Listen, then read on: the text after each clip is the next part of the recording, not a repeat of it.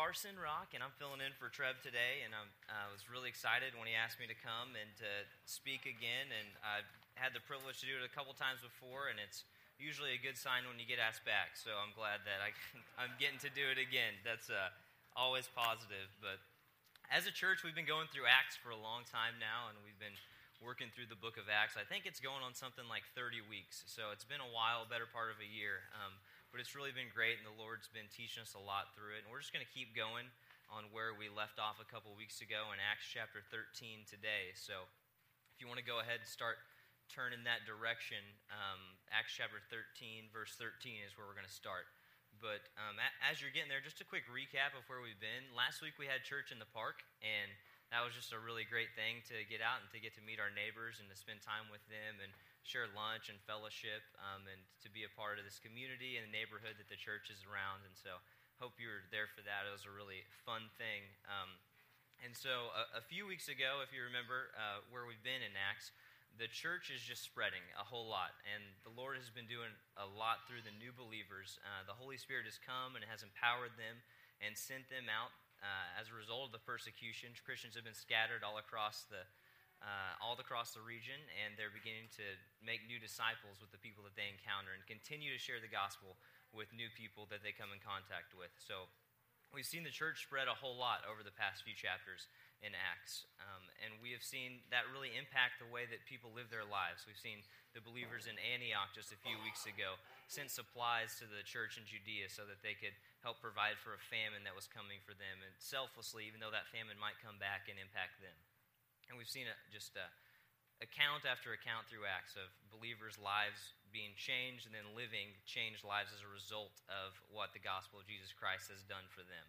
And it's having such an impact that it's causing an issue for some of the Jewish leaders. And when Herod came into power and was put in charge over Jerusalem, he imprisoned and killed James, and the Jewish leaders were really pumped about that. They were glad he did that because they thought that was going to help squash this movement that was being called Christianity. And so he thought that was great. So he imprisoned Peter, and he said, I'm going to go ahead and do the same thing to him. And the believers prayed earnestly that Peter would be set free, and he was. An angel came and delivered him out of prison, and Peter just walked right out. It was great. And so we saw that happen a couple weeks ago, how God is providing for the church, and he's raising up leaders in the church and empowering them through the Holy Spirit to be able to do really great things to further the kingdom.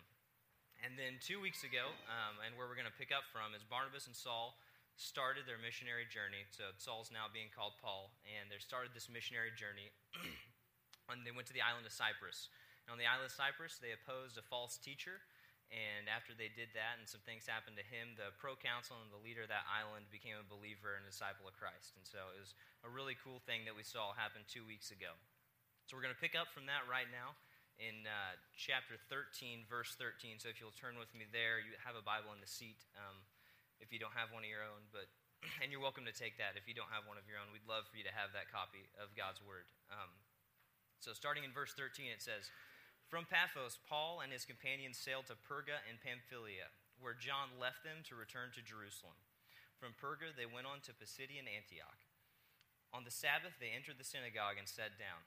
After the reading from the law and the prophets, the synagogue rulers sent word to them, saying, Brothers, if you have a message of encouragement for the people, please speak. Standing up, Paul motioned with his hand and said, Men of Israel, and you Gentiles who worship God, listen to me. The God of the people of Israel chose our fathers. He made the people prosper during their stay in Egypt. With mighty power, he led them out of that country. He endured their conduct for about 40 years in the desert. He overthrew 7 nations in Canaan and gave their land to his people as their inheritance. All this took about 450 years. After this, God gave them judges until the time of Samuel the prophet.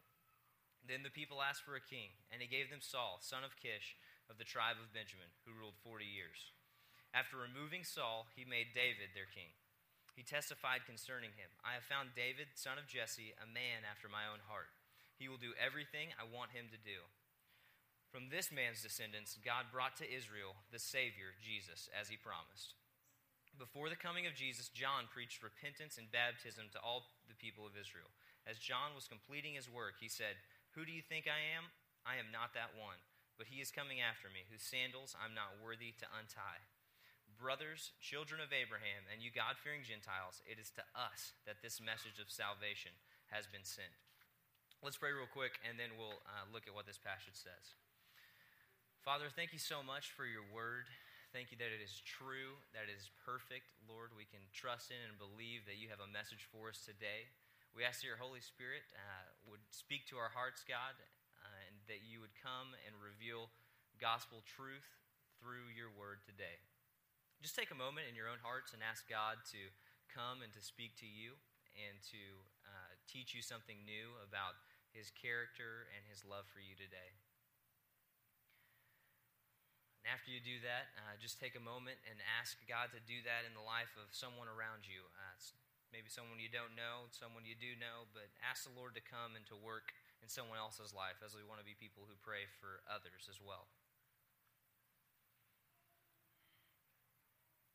All right, Father, thank you again so much for this opportunity that we have to look at your word and learn from it, God. We're thankful for that blessing. We're thankful to live in a place where we can do that and get together in fellowship as believers. Bless this time. It's in Jesus' name we pray. Amen. All right, so there's a couple main points that we want to get out of this passage today. And the first one is we can see an amazing example of God's redemptive movement throughout the history of the Jewish nation. And Paul goes through that in this speech as he talks about from the beginning of the promise with Abraham all the way to Jesus coming, that God has been working out redemption for his people time and time again, and then ultimate redemption through Christ. So that's one of the things that we want to look at today is how to see the gospel through the lens of the Old Testament and to read the Old Testament with what we know about what Christ has done for us and fulfill the prophecy of the Old Testament in mind. And then the second thing that we want to focus on is how we can learn from what Paul says and how he shares the gospel and how he testifies to what Jesus has done, because that, as we've seen throughout Acts, is a common theme and something that all believers should be engaging in, is actively sharing their faith. And so we want to learn from how Paul does that and how that can affect how we share the gospel in our own daily lives. But there's a couple small points that would be easy to gloss over real quick, and I don't want to just skip over them because it's important to try to get all of what God's word says. So in verse 13, what we see is that John, also called John Mark, leaves Paul and Barnabas and goes back to Jerusalem.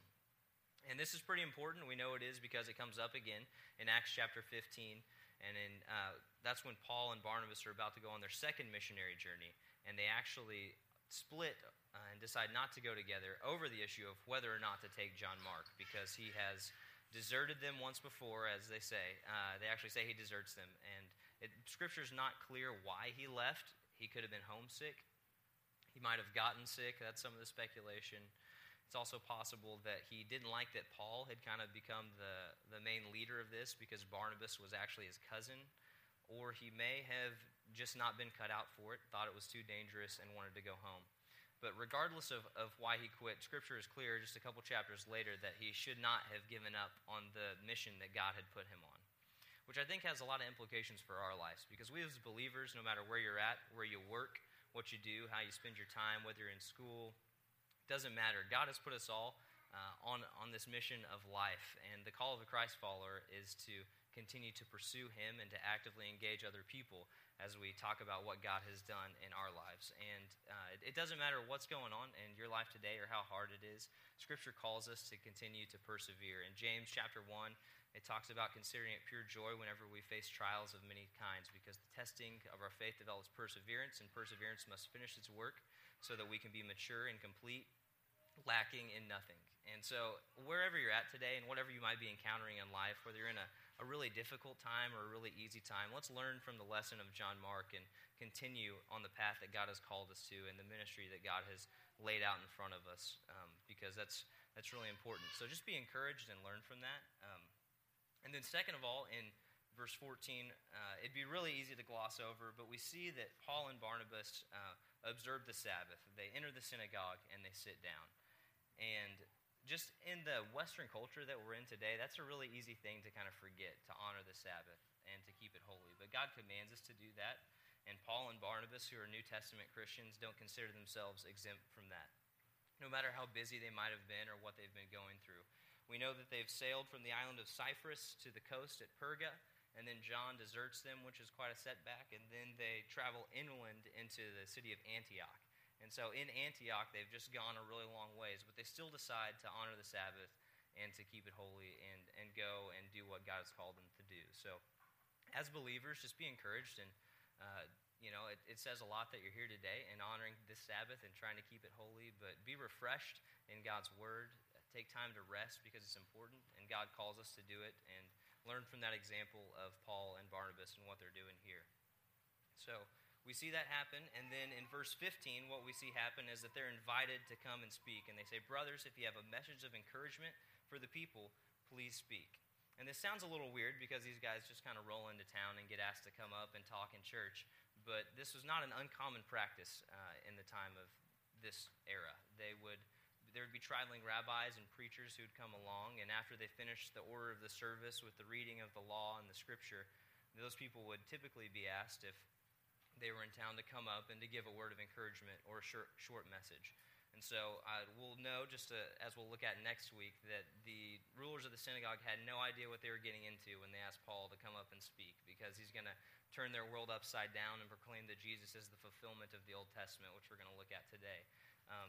So that's not uncommon, and that's where we pick up here in verse 16, that Paul stands up and motions with his hand and says, men of Israel and you Gentiles who worship God, listen to me. The God of the people of Israel chose our fathers. He made the people prosper during their stay in Egypt. With mighty power he led them out of that country. He endured their conduct for about 40 years in the desert. He overthrew 7 nations in Canaan and gave their land to his people as their inheritance. All this took about 450 years. So Paul's really starting at the baseline for the Jewish people. He's referencing all the way back to Genesis chapter 15, when God makes a covenant with Abraham and says, I will give you a son, and out of him will come many nations, and all the nations will be blessed. And he says that he'll give you the promised land of Canaan. So God tells Abraham this, and he actually tells him in verse 12 that his people will wander and be strangers in the land for a while until that God delivers them into the promised land.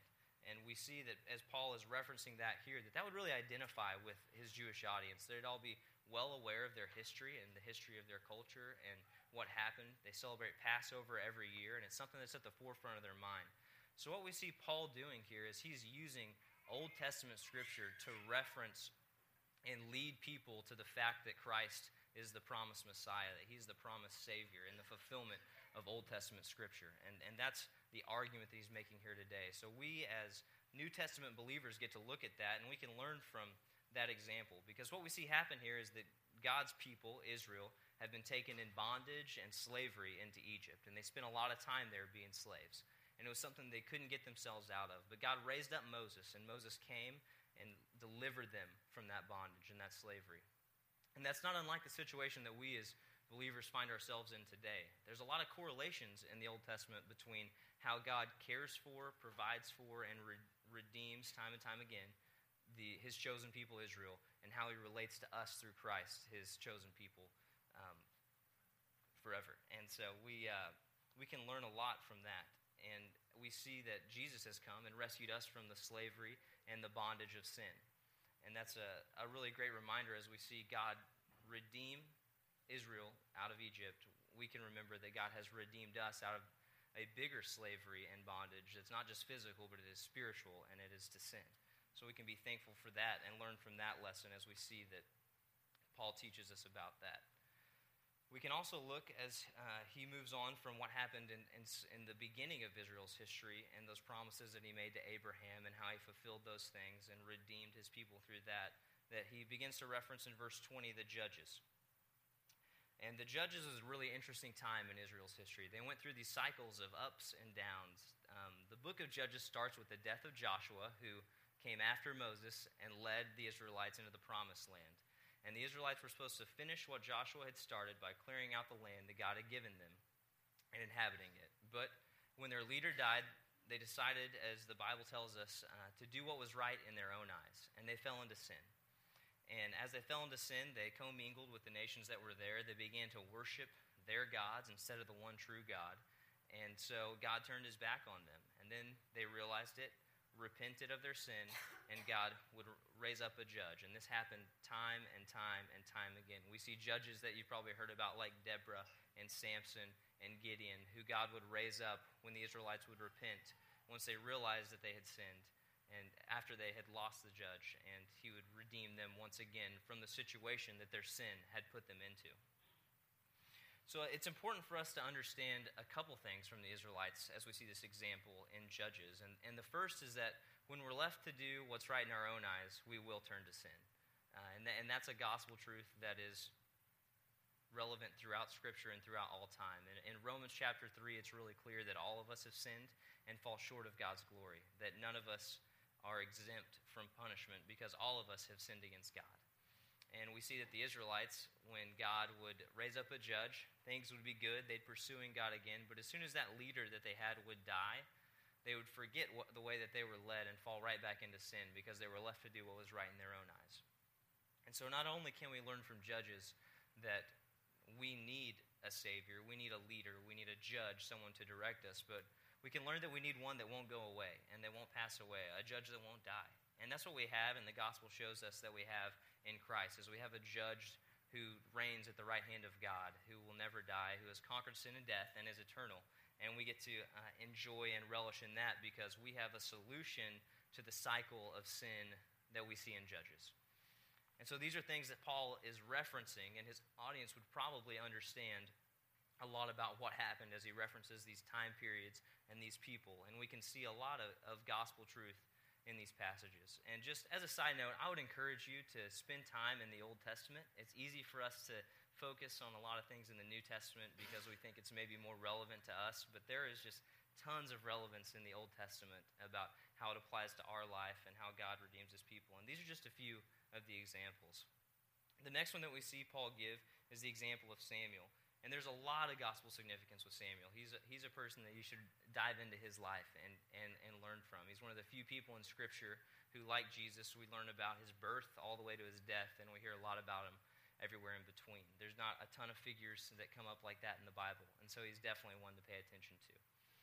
But Samuel is a leader who was given by God after he was prayed for by his mother Hannah, and he's raised up as a prophet. And he's actually the last judge in the judges cycle because after Samuel will become kings, as Paul references that they will ask for a king after that. But Samuel did a great job leading the people for a really long time.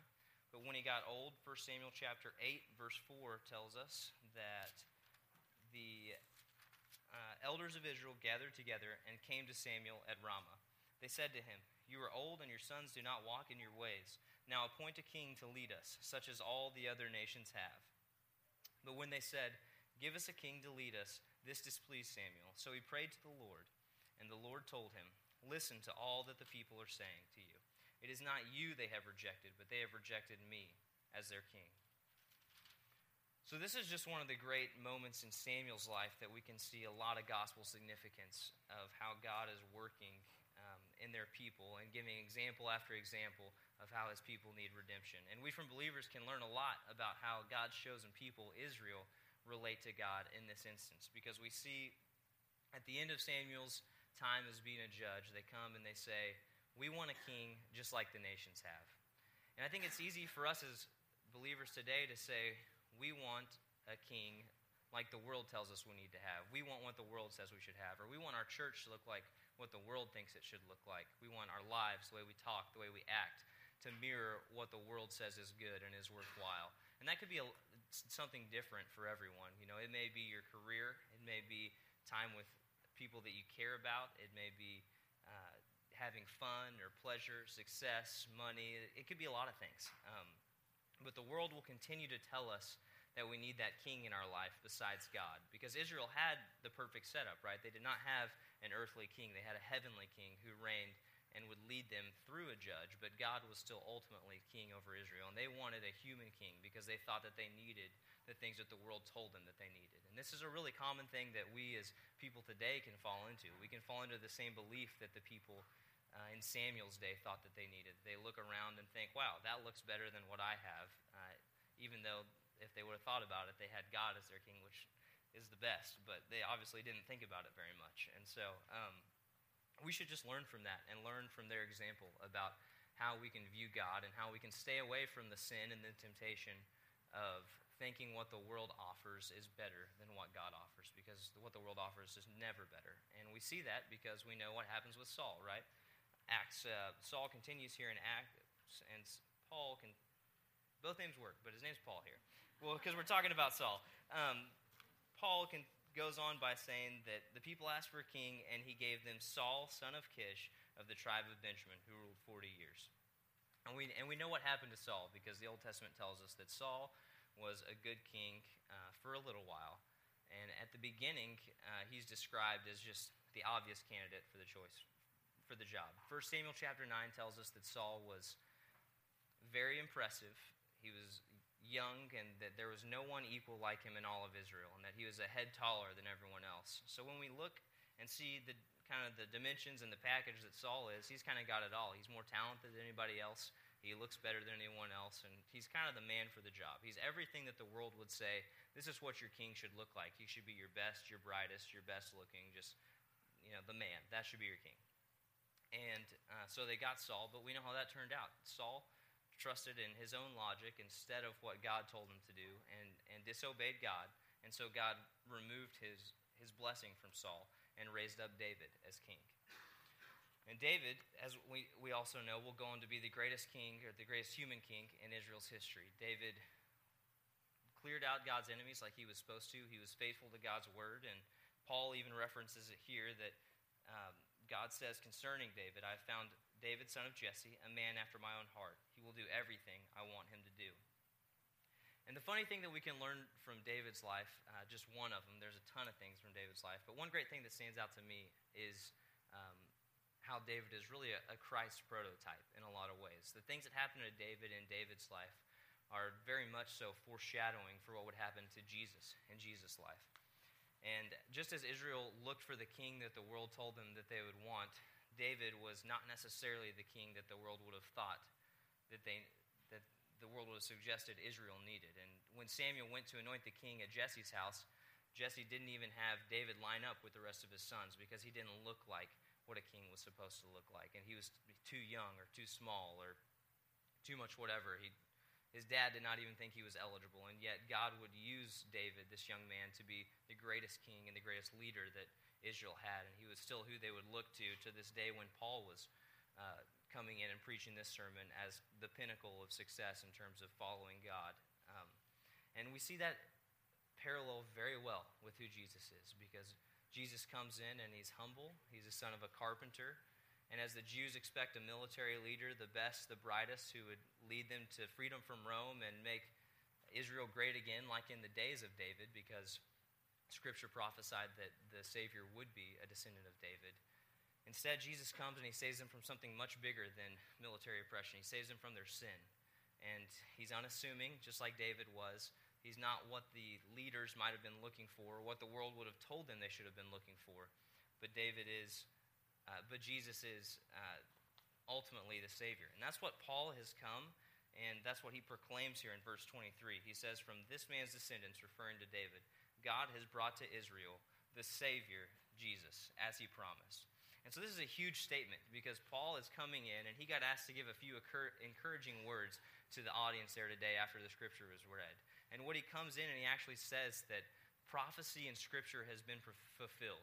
From the promise that God made to Abraham all the way back in the beginning when he said that I will bless the world through your offspring. He's referring to Jesus, is what Paul says.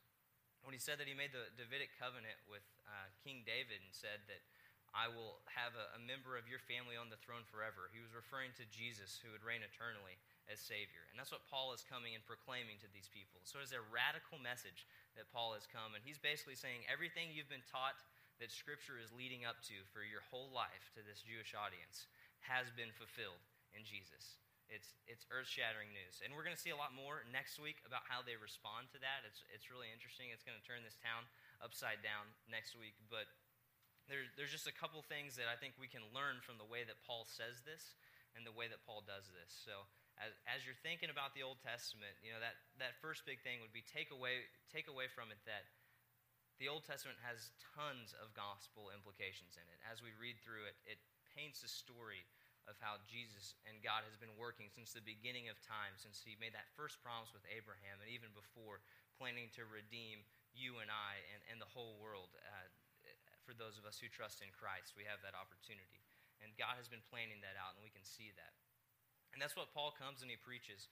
Paul comes and he's really bold about preaching that Jesus is the promised Savior, the better judge, the prophet, and the king. He's better than all of those heroes of the Jewish faith that he listed out. He's saying that Jesus is better and fulfills everything that those people have been leading up to.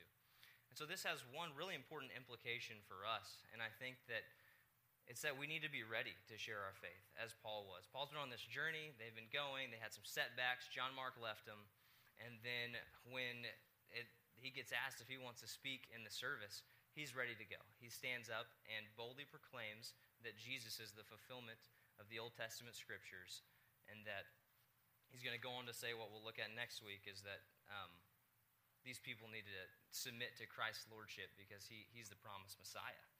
And so Paul comes, and he's really ready. And part of that is because he knows God's word really well. And Paul had a little bit of advantage on us. He had a couple PhDs at this time, and so he was really well-versed in Scripture. But I think it's challenging for us as believers to think about how well we know God's word, because we all have a copy, and if you don't have one, take the one in your seat so you don't have an excuse anymore. But we all have a copy of God's word, and we have the opportunity to look at it, and we have the opportunity to study it and know it so that we can be ready when our opportunity comes to share the good news of what God has done for us. And that doesn't mean that you have to be an expert in Scripture or theology or anything like that to be able to share the faith, because for those of us who are in Christ and have had their lives changed by what God has done for them, you already know enough to tell someone else the story of what has happened to you and how God has transformed your life so that you can, so that He can transform theirs as well. But I think it's important for us to remember the focus on spending time with God's word as believers so that we can be well-versed like Paul was, and we can be ready whenever a situation presents itself. Romans 15:4 says, "For whatever was written in former days was written for our instruction, that through endurance and through the encouragement of the Scriptures we might have hope." And I love that verse because it just highlights the importance of our understanding of Scripture and how we can better know God's word so that we can be encouraged and have hope and provide that hope and pass it on to other people. And it also helps us not sin, like Psalm 119:11 tells us. Scripture is useful for teaching and rebuking and instruction, like 2 Timothy 3:16 and 17 tells us. And we can look to these scriptures and understand that it's really important for us as believers to be ready when that opportunity comes and to know God's word, to hide it in our hearts, and to be ready to share the truth of what God has done when the Holy Spirit opens those doors for us. And the second thing that I think is important is that Paul is not just ready, but he takes it really seriously. He stands up, he starts moving his hands, and he's very respectful in the way that he does this. He approaches his audience in a way that they're going to understand. He starts at the history of their nation and walks through it, and he tells them the good news of what Christ has done in a way that they're going to be able to relate to. And that's why it's they're going to understand, and the Holy Spirit's there and has allowed him to do that so that lives can be changed as a result of Paul sharing the gospel. And so I think that the last thing that I would just really want to leave you with is verse 26 says, "Brothers, children of Abraham, and you God-fearing Gentiles, it is to us that this message of salvation has been sent." And so it is to you and it is to me that this message of salvation has been sent. We are the ones who have received it. And that begs the question of us, what have we done with this message of salvation? What are we doing with it? If the message of salvation, maybe this is the first time you've heard it, maybe you've heard it a long time ago, but if it's never changed your life before, if the message of salvation that God through Jesus has made a way for us to be freed of our sin and that bondage, just like the nation of Israel used to be in bondage, we can be free from that and we can be alive in Christ, then let that happen for you today. We would love to talk to you about that. Myself or our prayer team is going to be up here during our last song of worship, and we would love to talk to you about what it means to submit to Christ's lordship in your life. But for those of us who are in Christ, we also have been entrusted with this message of salvation. It says, to you, this message of salvation has been sent. And so we have the opportunity, but not just the opportunity, but the biblical obligation to go and to pass on that message that God has given us. Just like Paul is doing here, Jesus commands us, one of the last things that he said was to go and to make disciples of all nations.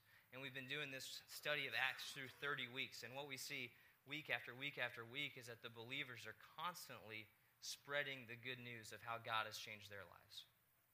And so we as believers have to ask ourselves, and I have to ask myself, why does my life not look like that? Why am I not constantly sharing the good news of what God has done with everyone I come in contact with? And I think that it's challenging that we have to spend time with God and to wrestle through some of those things, because I don't necessarily have a great answer for you about why my life doesn't look like that or why your life doesn't look like that. And maybe it does, and I hope that it does. But we should be challenged by what we're learning in Acts and what we see Paul do here to go and to take the gospel to all nations, because the Lord has entrusted us with this ministry of reconciliation, bringing people to himself. He has made us his ambassadors so we can implore people to be reconciled to God, as 2 Corinthians says. So let's trust in that. Let's believe what God teaches us in the Old Testament, learn from those truths, and go back, spend some time this week, and look at some of the Bible stories that you grew up hearing or that you maybe haven't spent some time with before, and think about how they relate to the gospel and how you can pull gospel truth out of a story like David and Goliath, or David in the lion's den or something like that. There's stories that we've heard a lot that relate to and point to how God, since the beginning of time, has been redeeming his people and working out this great redemption, which is fulfilled in Christ, and which Paul comes and proclaims to these people, and which we should go out and proclaim to the people that God has put in front of us. So let's pray.